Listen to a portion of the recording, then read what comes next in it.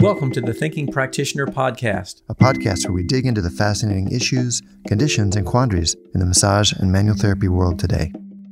I'm Whitney Lowe. And I'm Tel Luca. Welcome to the Thinking Practitioner. When I was looking for a publisher for a book I wanted to write, I was fortunate to have ended up with two offers, one from a large international media conglomerate and the other from Handspring, which at the time was a small publisher in Scotland run by just 4 people with a love for great books and our field. To this day, I'm glad I chose to go with Handspring, as not only did they help me make the books I wanted to share, the Advanced Myofascial Technique series, but their catalog has emerged as one of the leading collections of professional-level books written especially for body workers, movement teachers, and all professionals who use movement or touch to help patients achieve wellness. And Handspring was recently joined with Jessica Kingsley Publishers' Integrative Health Singing Dragon imprint, where their amazing impact continues. So head on over to their website at handspringpublishing.com to check out their list of titles, including Yoga Biomechanics, authored by our guest today. And be sure to use the code TTP at checkout for a discount. So thanks again very much, Handspring. Till, how are you today? Doing well, Whitney. It is sure summer here. And you would know it outside. Inside here is cool, but outside is pretty hot. Yeah, we had a big heat wave came over here, and I think we blew it in your direction. So it's cooled off here. So good news is it's cooling down for you, I think, coming up. Who's our guest today? And is she live in a hot place or not? Yes, it's hot, I think. It's hot. So we're very honored to have Jules Mitchell with us today, the author of Yoga Biomechanics, as we mentioned in the intro piece there. So Jules, welcome very much. Great to have you here joining us on the Thinking Practitioner. And for those not familiar with your work, Jules is a yoga practitioner. Do we call you a yoga educator or a practitioner? What's your sort of title there? Educator. I teach teachers. That's okay. The crux of what I do. Yes. And if I'm understanding correctly, you also have a background in bodywork prior to your yoga practice too. Is that right? You had done some... not prior. I ended up getting, I'm licensed to do massage therapy in 2 states, California and Nevada. Yeah. But that was kind of, yoga has been decades. So this is probably the last 10 years or something. Yeah, excellent. Well, our topic and focus today is going to be on some issues around stretching, which is the dominant theme in your book, Yoga Biomechanics. And I was just astounded by the wealth and depth of information in that book. So I really want to, we touched on this in a previous episode, I believe it was episode 11, Till and I did kind of an overview of a lot of those concepts in there. But we really wanted to have you on the podcast to talk about some of this stuff in greater depth for us today. So can you, Jules, just also give our listeners a bit of a background on what you're doing now, what your sort of background is too, so that people can understand a little context here. Yeah, I basically am an educator, as we said. I teach biomechanics and some version of anatomy, mostly to yoga teachers. Although, because, as you said, a lot of my work is in stretching, I do tend to attract a lot of outliers from other industries that want to, talk about it in more depth. But for the most part, I'm in the yoga sphere. That's the basis of it. Yeah. And if you need a long background, I don't know how much you're going to give your listeners in a separate recording, but I started yoga first. That was kind of my introduction into this world, and ended up, after many years of life happening, ended up in a graduate program in biomechanics. And I'd had a really strong math and engineering background. And so I just fell right into it. And as I was researching, stretching mainly kind of from this tissue mechanics perspective, I started to see things in an entirely different way. And the mainstream narrative was just lacking in so many areas. And so that's really what triggered my work. And obviously yoga teachers are interested in stretching, but so are other modalities as well. So you had a math and engineering background and then started doing yoga and then got curious about the engineering or biomechanical aspects of yoga. Is that how it went? Kind of. I started practicing yoga in college and I was a math minor. So those kind of happened together. And then I ended up studying, later I graduated and then went back to study engineering, all the while just practicing yoga. And then life happened, so on and so on. And then I started teaching yoga.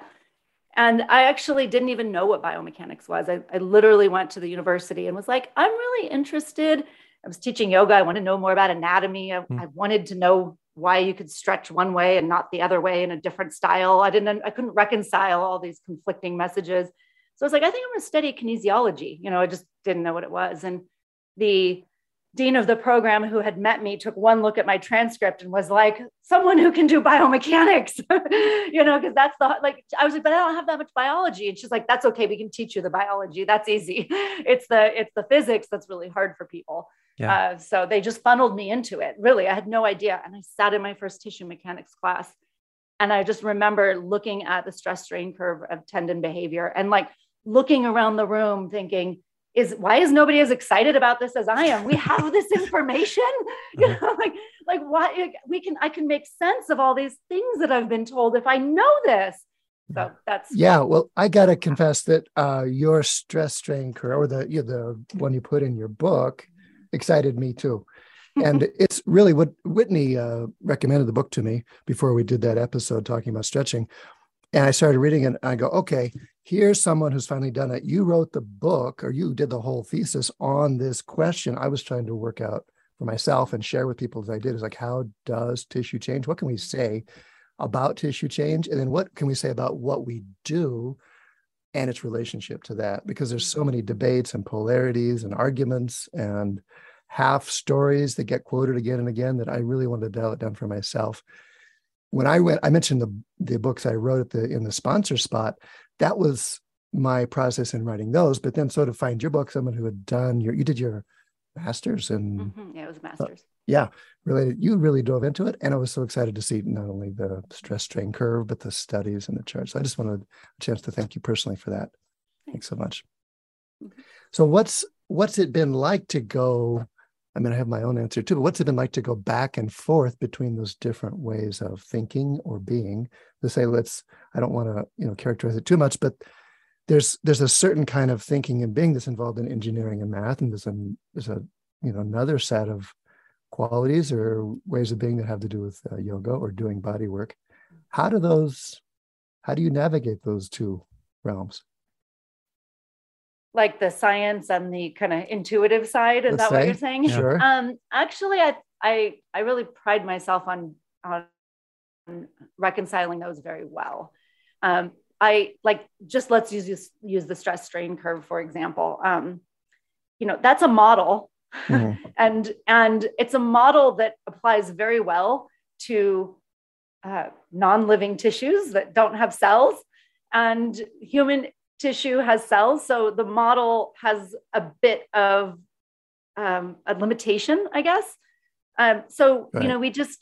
We can add to the model with more research, knowing cells. So we can have to add other disciplines like biochemistry and so on into that model. And then the reality of it is, when we're dealing with people, which is nonlinear and multidimensional, which is biology, right? Which the stress strain curve is very linear and very two-dimensional. Mm-hmm. When we're dealing with people, it doesn't fit into the model in the exact way, but it doesn't mean you can't use the model to inform. So there's the human experience of receiving a massage or practicing yoga. And there's the human experience of pain science. And I think pain science has really helped me live in more that intuitive world. And then there's what the research can tell us. And there's some strong claims we can make from the research. And then there's a lot of claims we can't make strongly because of the research. And so it's really kind of balancing, that what we know and don't know with what the person in front of us is experiencing. And we have to consider both, I think. I think I think this was something that I had seen in your book, or something else maybe that you had said earlier, or we're talking about at one point, in looking at, the non-living tissues and non-living structures, when you're applying those concepts of mechanics, that there are a lot of principles of, load and tolerance for, like how much strain can a metal bar take before it bends and breaks and that sort of thing. And a lot of those things are applied, but what's not true in non-living structures that is true for humans is adaptation, and the capability that we have to change based on progressive loading processes. And I thought that was a fascinating concept about, sort of taking some of those mechanical concepts and saying like, yeah, but it is a little bit different when we talk about living systems as well. And that's the bio in biomechanics, essentially. Yeah. And I think a lot of critics of biomechanics, especially classic biomechanics, tend to get really wrapped up in, but living tissue isn't like that. And it's like, okay, but it doesn't mean we can't still learn. And I think that's really when you ask like what I do, my work is in educating people to make sense of these things so that they can problem solve and think for themselves, because we can't just put a collagen fiber, in a lab, in a setup, and stretch it until it breaks and then make conclusions on humanity about them based on that. Mm-hmm. We can do that for a steel beam. Yes, that's a good thing, but it isn't for people. And so when you were saying that everyone's debating and there's arguments online, I believe that half of those debates and those arguments are from a very narrow viewpoint that are two people's viewpoints are clashing. And the other half are half of them are from a narrow point of viewpoint, and the other are from well, one narrow viewpoint maybe, and then the other half is from a different narrow viewpoint. So they're not reconciling, and I feel like if you just sit down and tease out some of these details and define some of these terms, and what does stretching even mean, and you break down the variables, the conversation becomes really rich, and nobody really wins the debate, but everybody learns from the process. Mm-hmm. If that makes sense. Yeah, that makes a lot of sense. Yeah.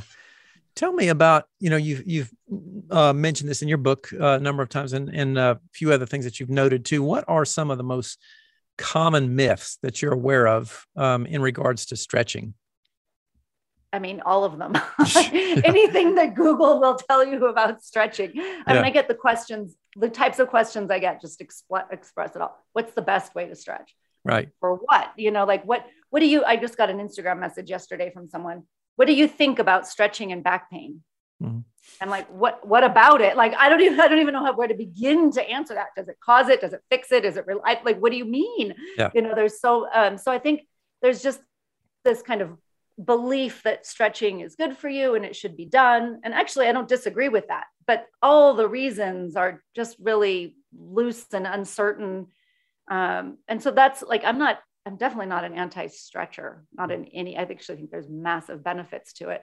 But we have to kind of peel back all the layers and figure out why and what for, and what's the outcome you're looking for. And then what parameters do you want to apply to that? And I just don't think the general public is interested in that. Uh-huh. No, it might be true, but I'm thinking, Whitney, about your question in terms of, say, massage, manual therapy, structural integration. And at the simplest level, our narrative was that we were stretching tissues in different ways, whether you were doing massage or doing structural integration, that there was some sort of stretching, elongating going on of the actual tissue. And then as we started to get more specific about that, again, those arguments got more complex. Yeah. So like length, the tissue's permanently lengthening. There's the permanent question. Yeah. Uh-huh. Yeah. That's not happening most That's likely. Probably not happening from some extreme cases, perhaps, but for the most part, no. Can you elaborate on that a little bit and sort of, explain a little bit more? Because I think there still is, Till mentioned, that's still a common concept that I think a lot of people. Yeah. Thanks for reminding me. I forget because I'm in my echo chamber so much. Yeah. I forget. Yeah, I do think people think tissues are short and that they should be stretched to lengthen them. But the reality is that these tissues are actually, their job is to resist lengthening. That is literally what they do. That's what stress is. It's the capacity to resist lengthening. So if it could just lengthen, that would be massively detrimental to, our form. And I think that's kind of let me kind of back up with my narrative. Doing this work, what was key for me and what is key for how I educate people about stretching is to separate range of motion from stretching, from the tensile load of stretching. And that's the subtitle of my book, Stretching Redefined. Range of motion is an entirely different conversation that has many, many factors, most of which are not tissue related. Some are, but most of them are not. So if you take that whole conversation out, just remove range of motion for now and just talk about the tissue, all of a sudden you have a completely different understanding of stretching or tension. And you can start looking at tissue behavior without the societal value of improving range of motion. And so I really define them differently. I consider if you're trying to improve range of motion, you're doing flexibility exercises. I don't even call them stretching. You're literally doing flexibility exercises that promote flexibility, range of motion. And if you're doing tension stretching work, that could look like a certain flexibility exercise, but it could also look like strength training, manual therapy. It could look like all kinds of things because you're putting tension through a tissue that is literally, its job is to resist tension. And then when you separate range of motion, it's like, you can just have this like, okay, let's have this conversation or that conversation. And it's really easy to see the difference. You're both quiet, so I think. No, I see Till pondering something there. Well, yeah. I'm going to go for like the simplest version of the question I can think of. And that is, okay, so then why, when I'm doing, like, say, a massage and I feel something hard under my hands and I rub it until it's soft, does the client feel better? I'm just shrugging your shoulders. Yes. I mean, if that we're not could stretched, be a lot of things. Yeah, okay. Is stretching, in quotes, a part of that? Where does the stretching narrative go? Like, aren't I stretching the tissue and making it softer and more elastic? Like, okay, but so if you, let's just say you are stretching the tissue. Let's just say you are. Okay, so let's just say you're applying tension. Yeah. Even though you're also applying, like, compression, but let's leave that out of the equation for now. Let's just say you're applying tension. But lots of things are happening. First of all, there's a ton of mechanoreceptors in the connective tissue layer, both the superficial fascia and the deep fascial layer. So a ton of mechanoreceptors that are literally waiting for mechanical input like tension and compression to send signals to the brain. I'm not a neuroscientist, so I'm not going to get into what happens in the brain. You can bring a neuroscientist on the podcast to talk about that, but there's a lot of perception and response happening, right? Yeah. So there's mechanoreceptors. In the muscles themselves, there's proprioceptors, muscle spindles. In the joint spaces, there's also proprioceptors, Golgi end organs, Golgi tendon organs. In the skin, there's mechanoreceptors. So if we're just talking on a technical level, that is one part of it. The other part of it is if there is any sort of adaptive change, probably not quickly, like, in the moment on the massage table, but over time, over repeated inputs, you could be communicating to the cell. The cell also responds to tension, and the cell changes its behavior and its collagen output and all of that in response. So you can be doing things, but that's not the same thing as taking a tissue, rubbing on it, and then turning it into like a loose, overstretched waistband. That wouldn't be a good thing. Okay. So if I'm going, in some ways, this is an old conversation. I mean, this has been bantied about so much, including our 70 episodes here, that it's we're almost ready for some new takes on it. But no, you've said it really well. You've kind of summarized the fact that there's so much going on there, and yet there's something still very interesting about what you're saying. And tell me more about the cell. Are you talking what kind of cells in particular? You're talking about fibroblasts, for example? Fibroblasts, the fibroblasts, yeah. You said they're responding to pressures. Does that figure into your thinking at all, your model? Oh, absolutely. Okay. Absolutely. That's chapter 4 and chapter 5. Right. Great. Me too. I mean, that's literally like tissue remodeling, again, the cell, I always use the bone analogy because I think people can wrap their head around bones a little bit better. Yeah. If you compress a bone, or, you impose, load-bearing exercises onto someone, right? The cell in the bone is what lays down more bone to avoid the bone getting shorter, getting compressed. Yeah. So but the bone cells are fibroblasts. They've just differentiated to make bone, right? Mm-hmm. So with the tendons and the ligaments and the fascia, it's the same thing. It's literally the same thing. When you stretch on them, when you pull on the tissue, the cell says, hold on, I'm a tension resisting structure. So if you're going to stretch me, I'm going to lay down more tissue to get better at resisting stretching. It's the exact same mechanism. And when you grasp it around bone, you're like, oh yeah, that makes sense. Yeah.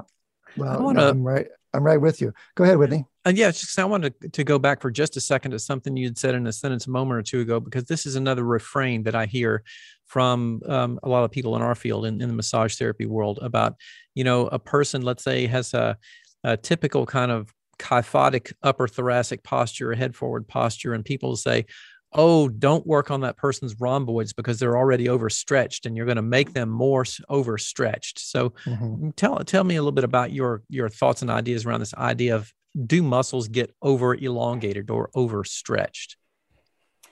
So for that type of scenario, I would just apply a different model. I wouldn't apply a like soft tissue tension, like stretching model.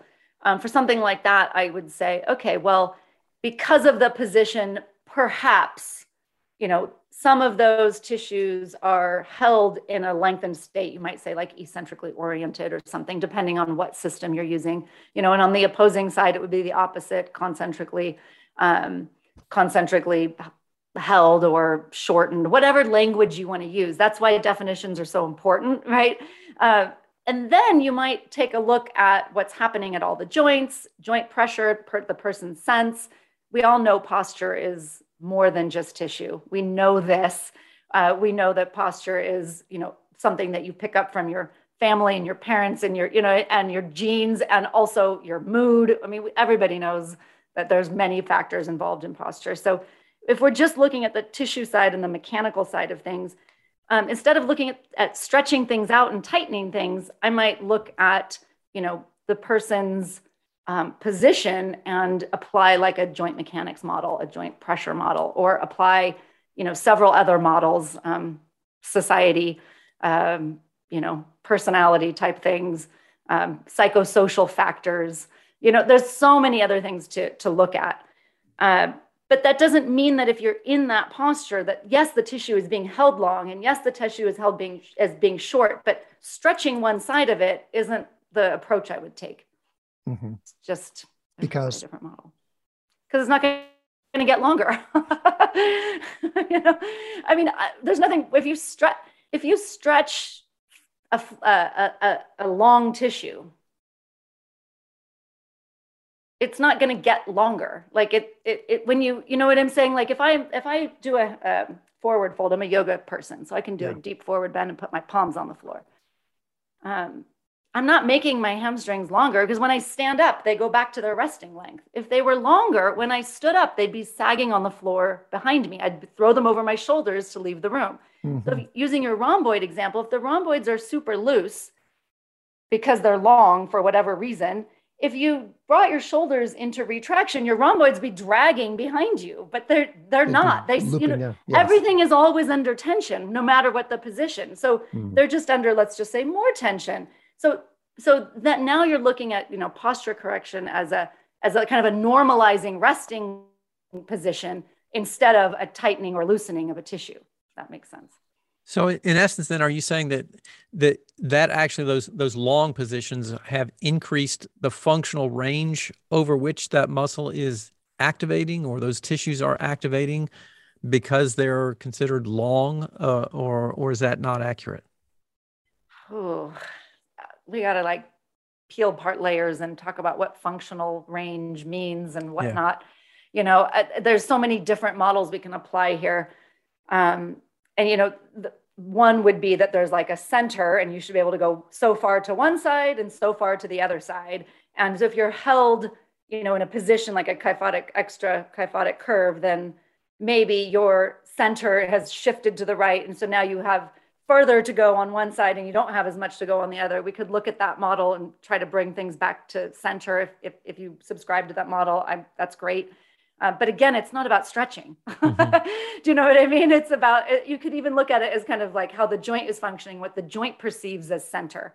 You could look at an entirely different model that is like, joints are the movers and then the muscles are the responders. So you could just say that if you had lengthened rhomboids, that's the response to what you're doing every day, and resetting it would be something that would relate to joint behavior instead of soft tissue shortening and lengthening. Yeah. I'm good with that. Okay. Yeah.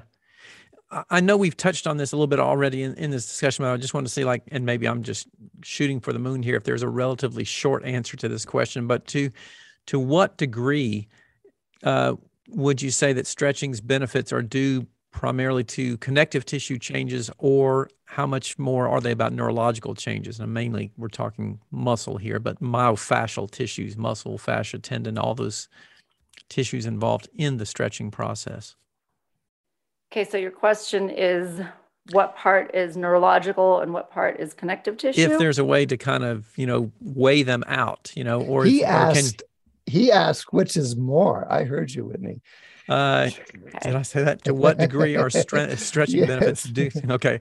Didn't mean to say more. Like, what percentages, if there's a way to weigh that, are related to those categories? I don't think we know. Or maybe the categories are even not relevant so much. No, I think it's really just what model you're applying. So if you're really looking at like a tissue, like biotensegrity model, you're accepting the fact that the tissue itself is like doing like logic computations on tension and responding, and then if you're in the, neuroscience world or the pain science world, so I just think I don't think there's any way for us at this time with our scientific technology to make a conclusion like that. I just think it's really about who's looking at it and what model they're applying.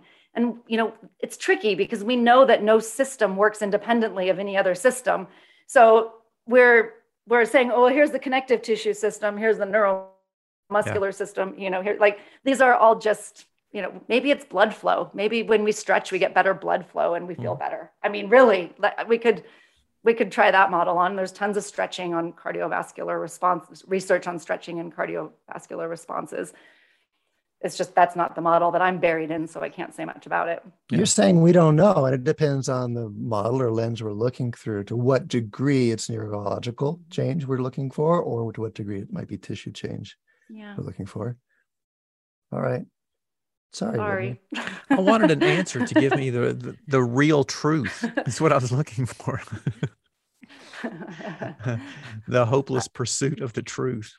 And there's something beyond it's both, or it's all of these, or we don't know too, that keeps us coming back to the question, because it is the elephant. We're all got a hold of the trunk and we say it's this, we got a hold of the leg, we say it's that, but we're still looking for something. We're looking for an understanding of the paradox, this dichotomy, or whatever it is that's, these different ways of looking. We're looking to reconcile these differences.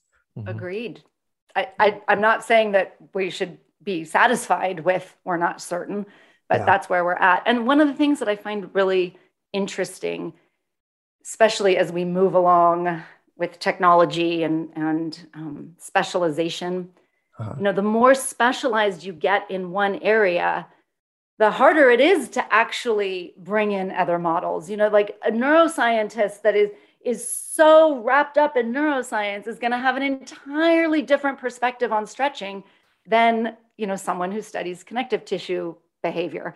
And the more specialized you get, because we are so advanced intellectually, right? It becomes harder and harder and harder to just kind of know a little bit about a lot of things, I think. Yeah. Well, Whitney, you got one queued up, or should I go for it? No, go for it there.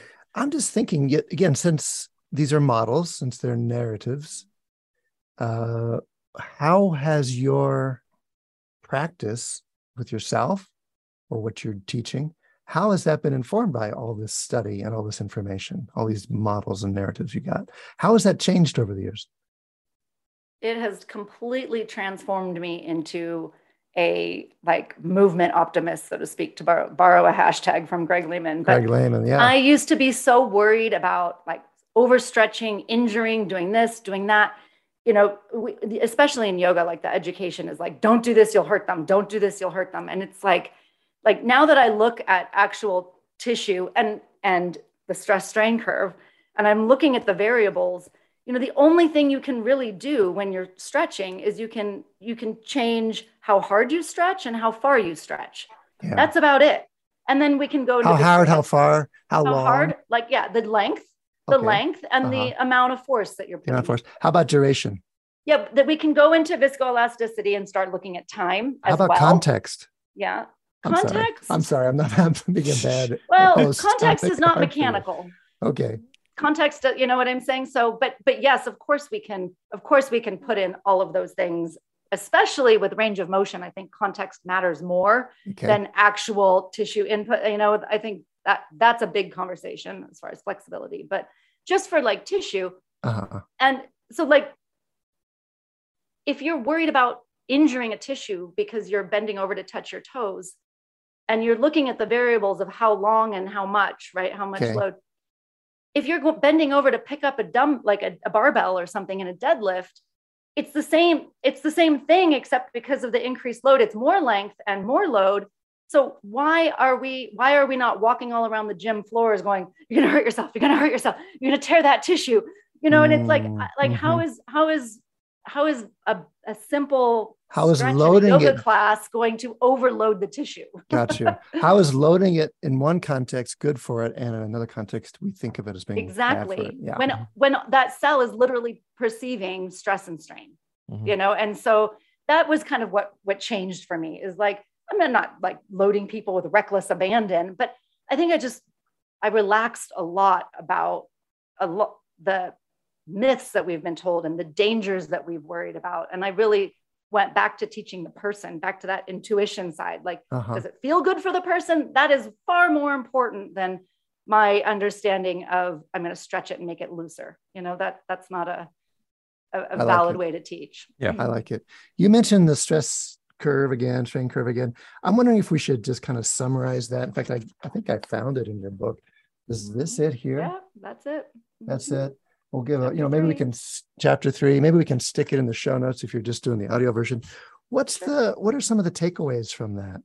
How would you describe it? Yeah. Well, first of all, that's not a real stress strain curve. That's for educational purposes that I drew. Right. It doesn't exactly look like that, and all tissues look different, but I drew that in PowerPoint to be able to show the different areas. Nice. And really what it's saying is that normal human movement, most of what we do, falls within that elastic region. So you stretch a tissue and it returns to its resting length over and over and over. So you go to a yoga class, you do all this stretching, it returns to its resting length. Sure, you might feel more flexible. That's a different story. That's not because the tissue length, it returns. So that's the key word being it. Feel in that, and feeling more flexible. Feeling more flexible. Yes, that was deliberate. Yeah, you feel more flexible. You might actually be more flexible with a goniometer test. But you're still feeling, it's still a sensation. It's not because the connective tissue got longer.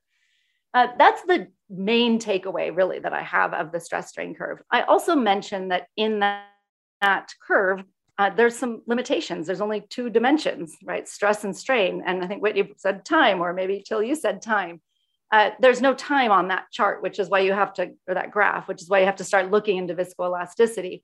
An example that I like to give is if you just stand up and you turn your foot backwards, so you're like twisting your knee, right?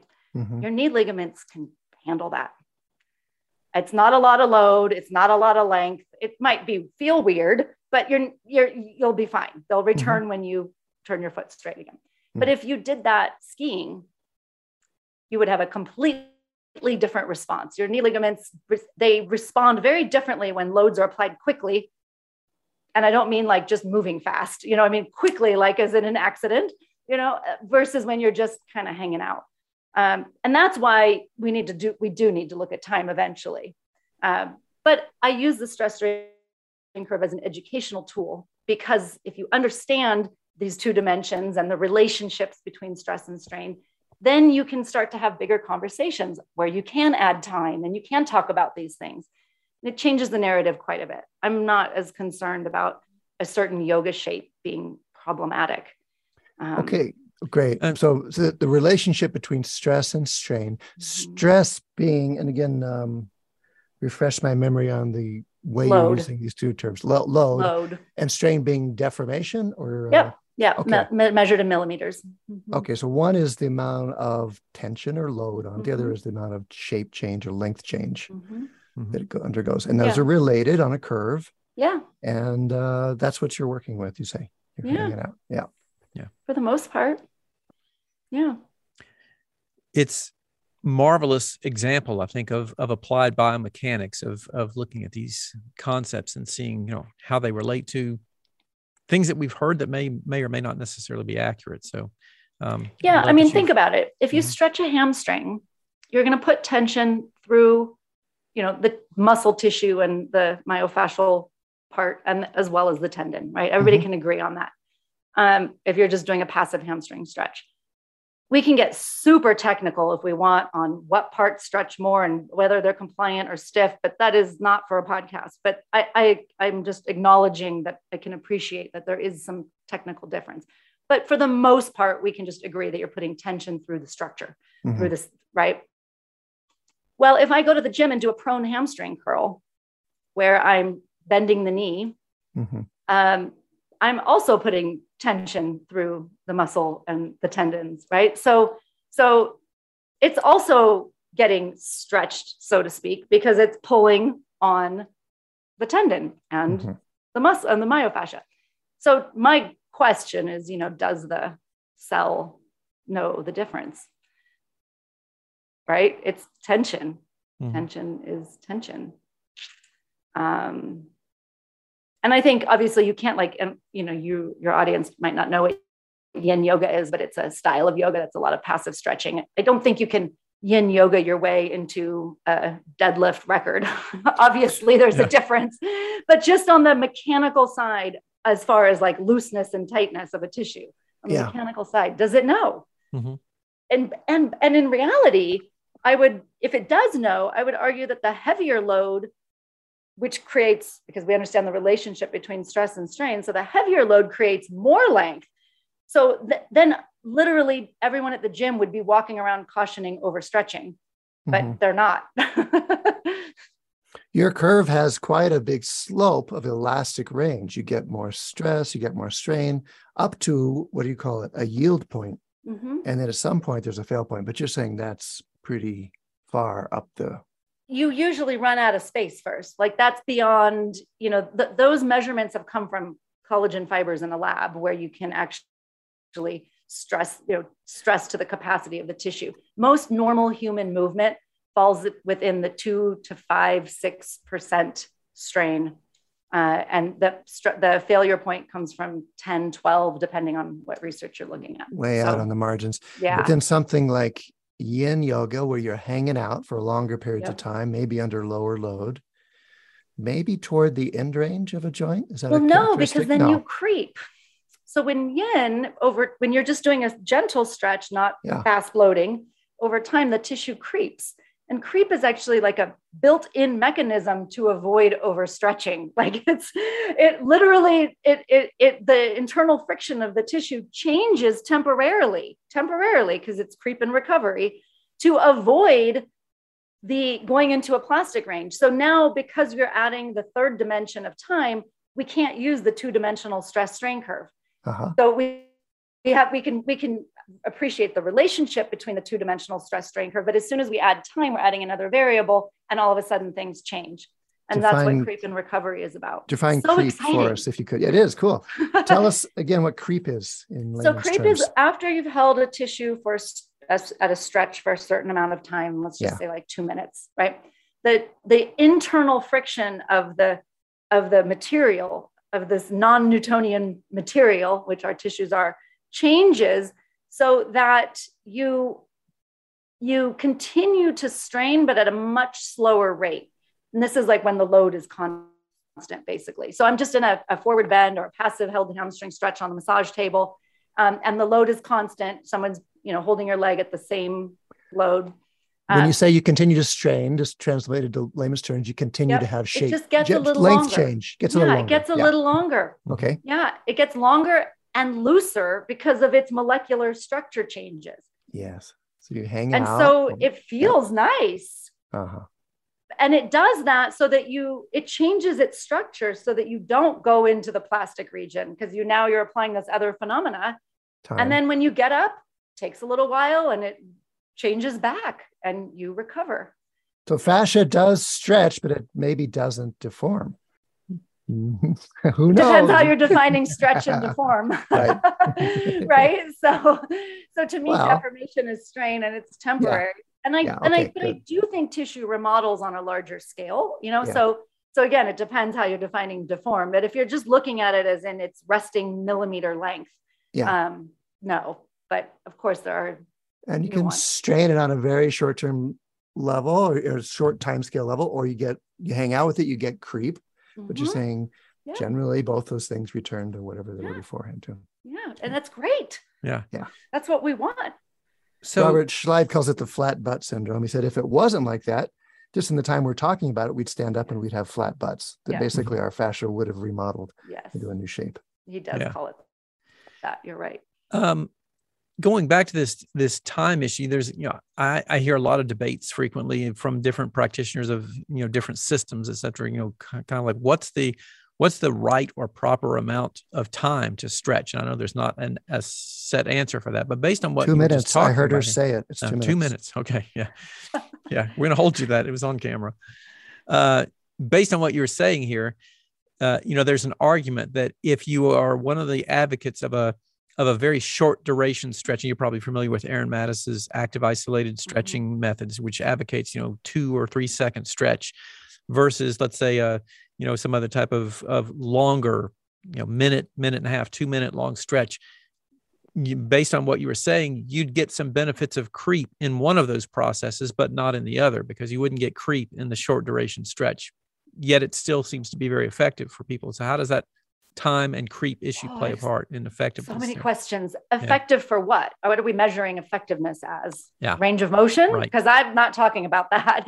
Or are we measuring pain reduction or sports performance or cardiovascular health or what are we calling effective? Yeah.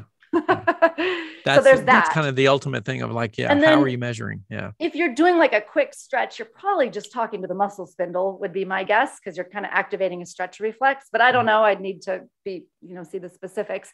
And if you're doing a long kind of melting, juicy stretch, you're probably not activating the muscle spindle at that level, because it's too much information, right. So now you're working in a different range, and now creep is happening. And I wouldn't even call creep, like you said, a benefit of creep. Mm-hmm. I mean, I wouldn't even it's just a phenomena. That's it. It's a phenomena that exists so that our tissues don't overstretch. So when I'm sitting here doing this interview, when I walk up, my lumbodorsal fascia, which is now getting loose and creeping from sitting here, that when I get up and walk around in a few minutes, I'll be back to normal. Mm-hmm. Because that would be super problematic if I've slept on my arm in a certain way and my shoulder joint capsule got stretched out over time. Instead, it creeps. And then in my sleep, I sense it and I change positions, and then in the morning it recovers. Or on long flights. You talked about that Toronto airport design or whatever it was. Exactly. How did that go? What was that about? That's the famous story of the Toronto airport was having people injure their backs when they were getting their luggage. And so they brought in a spinal biomechanist who said, simple, just take the baggage claim and move it a 5-minute walk from the terminal. Or maybe they just make you wait for a really long time to get your bags. Maybe they do that. And by that point, your connective tissue has, set its resting length again, or tightened up, so to speak.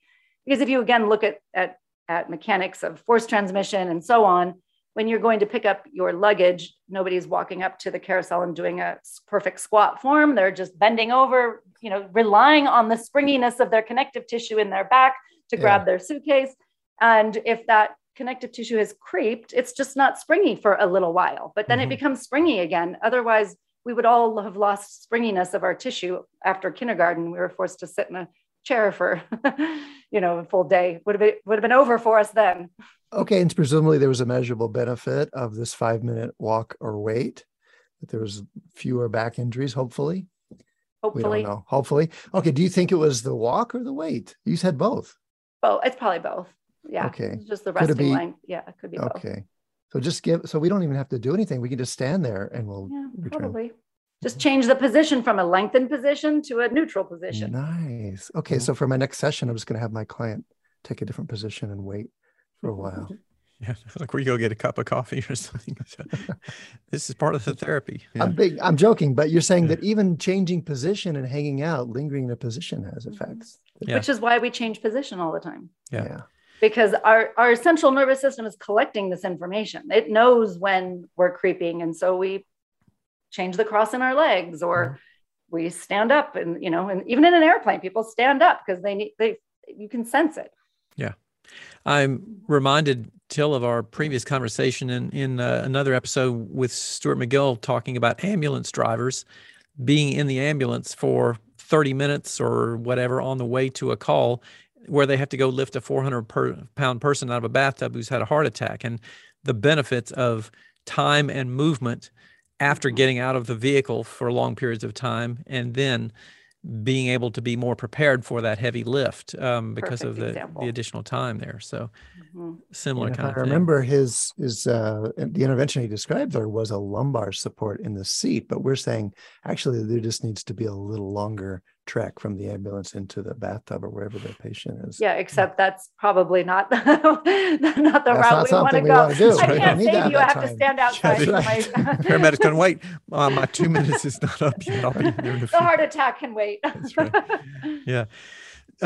Jules, I want to touch on another thing here. In your book, you talk about something called resistance stretching, which similar to a lot of things that I have heard and read about the benefits of eccentric loading. Can you comment a little bit on, the sort of what that is in terms of or benefits of loading something in an eccentric fashion versus more of a static type of stretching process? Yeah, I can. Resistance stretching is, unfortunately, there's not really much research on it. And resistance stretching is different than kind of eccentric loading because it's pretty low load in technique.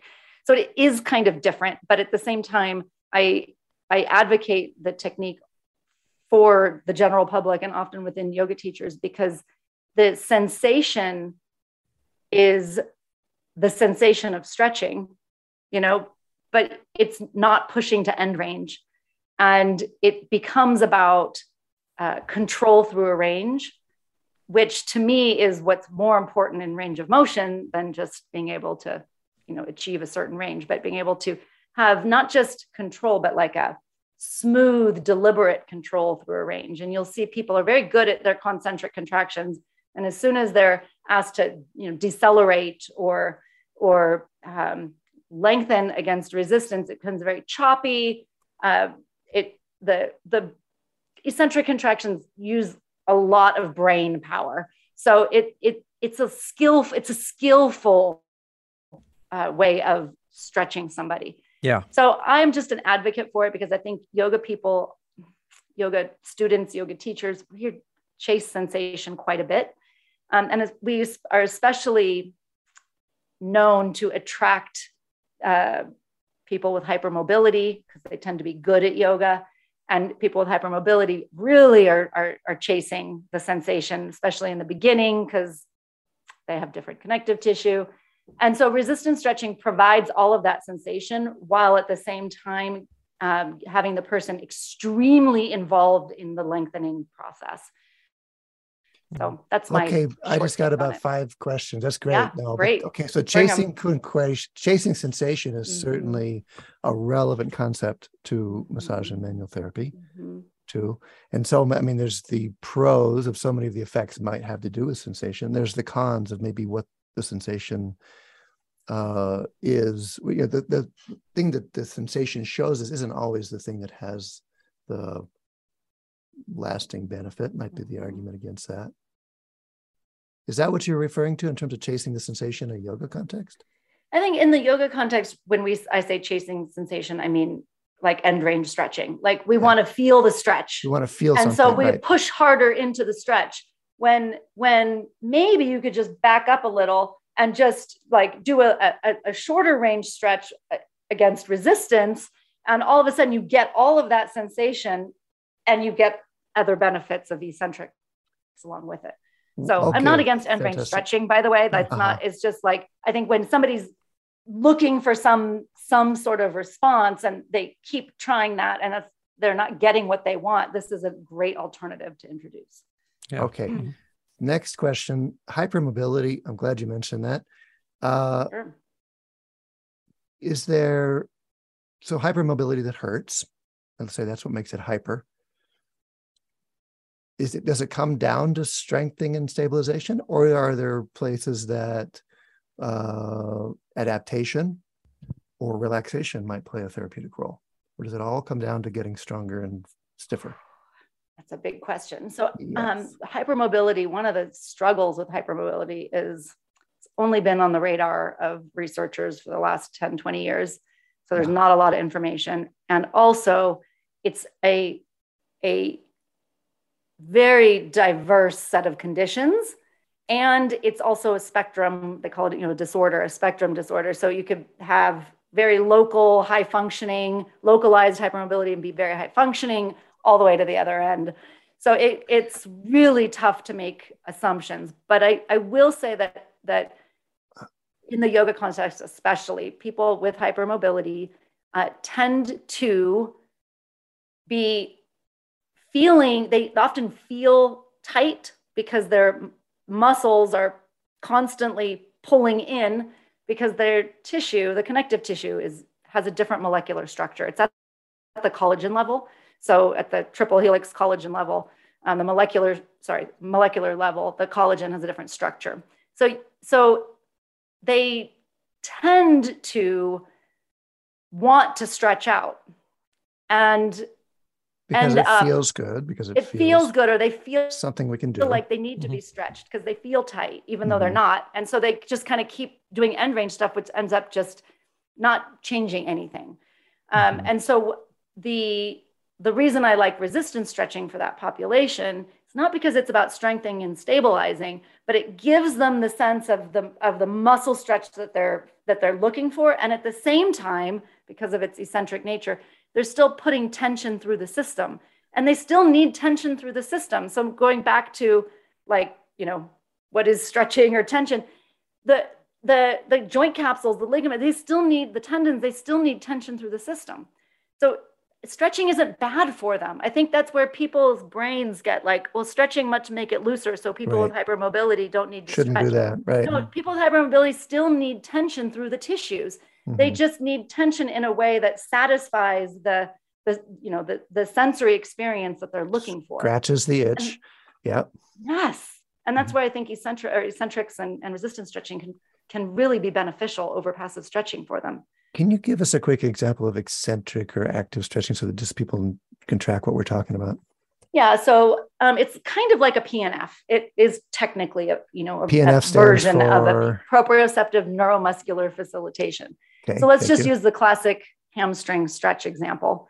You're on a table and someone's stretching your hamstring in a straight leg position. Everybody's familiar with that. Well, the passive stretch would be that you just push them as far as they can go.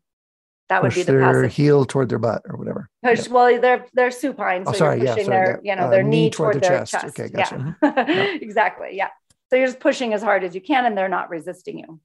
A resistance stretch would be where you start them before their end range, and they try to avoid the stretch. So now they're trying to bring their heel to the table, but you are overriding them. So it's not a battle. You're not going at 100% effort, like 20% or something like that. You can play with the ratios depending on the person, but they're just giving some resistance so that the target muscle that you're trying to stretch is being activated.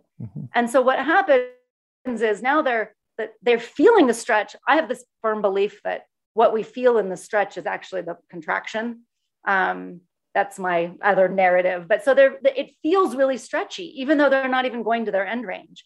And then what happens is, because you're resisting each other, the stretcher and the stretchy are resisting each other, as soon as the stretchy has no more oomph to give, the stretch ends. Because the stretcher there's no resistance, there's nowhere to go. And so it kind of puts the person being stretched in the driver's seat. Instead of being stretched, there's someone who's facilitating a stretch for them, but they get to control how much resistance they want to give, when they want it to stop. It's a really proprioceptively nuanced experience, which is why it is kind of like a PNF, which is a different type of stretch, but not unrelated. Thank you. You're making me think about how I think it began with Robert Schleip's influence on the Golgi tendon response being only activated when the muscle's contracting. And then we applied it to all kinds of things, bringing a lot more active client movement into the table work as well. Yeah. And then that was bolstered by, say, the Steckel's work on gliding and things like that, and realizing that, okay, there's actually some of the effects we're having is on movement between layers. And so maybe we can get movement on the client side to help facilitate that too. Any overlap there in what you're talking about, or completely different maps? I don't think it's separate. Yeah. I really think it's when you're creating muscle contractions, it puts tension on the endomysium, the endomysium kind of wrinkles. And I think that promotes sliding. There's just so many layers of how this applies in multiple different models. So I'm with you. I see it. I see you. And then we have Helene Langevin. She's actually going to be our guest here in the next episode or two. Great. And I'm looking forward to asking her about her rat research, stretching rats and showing anti-inflammatory effects from 10 minutes. I think it was it twice minutes. A day? Was it 30 minutes? In 2005, 2006, it was 30 minutes, but she might've done research since then. Yeah. I somehow remember 10 minutes, but yeah. So how does that map out into your thinking? I love that work as well. It's not my wheelhouse, so I'm glad you have her on, so you can talk to her about that. Because again, I'm more of the biomechanist. Okay. But I think that is a very exciting area of research, and I'm so glad she's doing that work. The inflammatory effects, it's the biochemical response to tension, and it goes back to when I was saying that the cell responds to the stretch or the tension.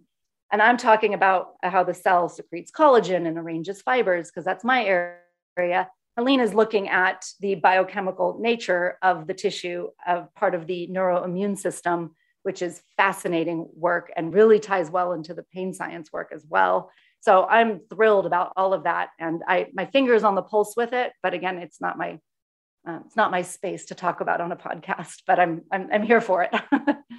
Yeah, right. I'm looking forward to listening and asking the questions as well. Yeah. What else, Whitney?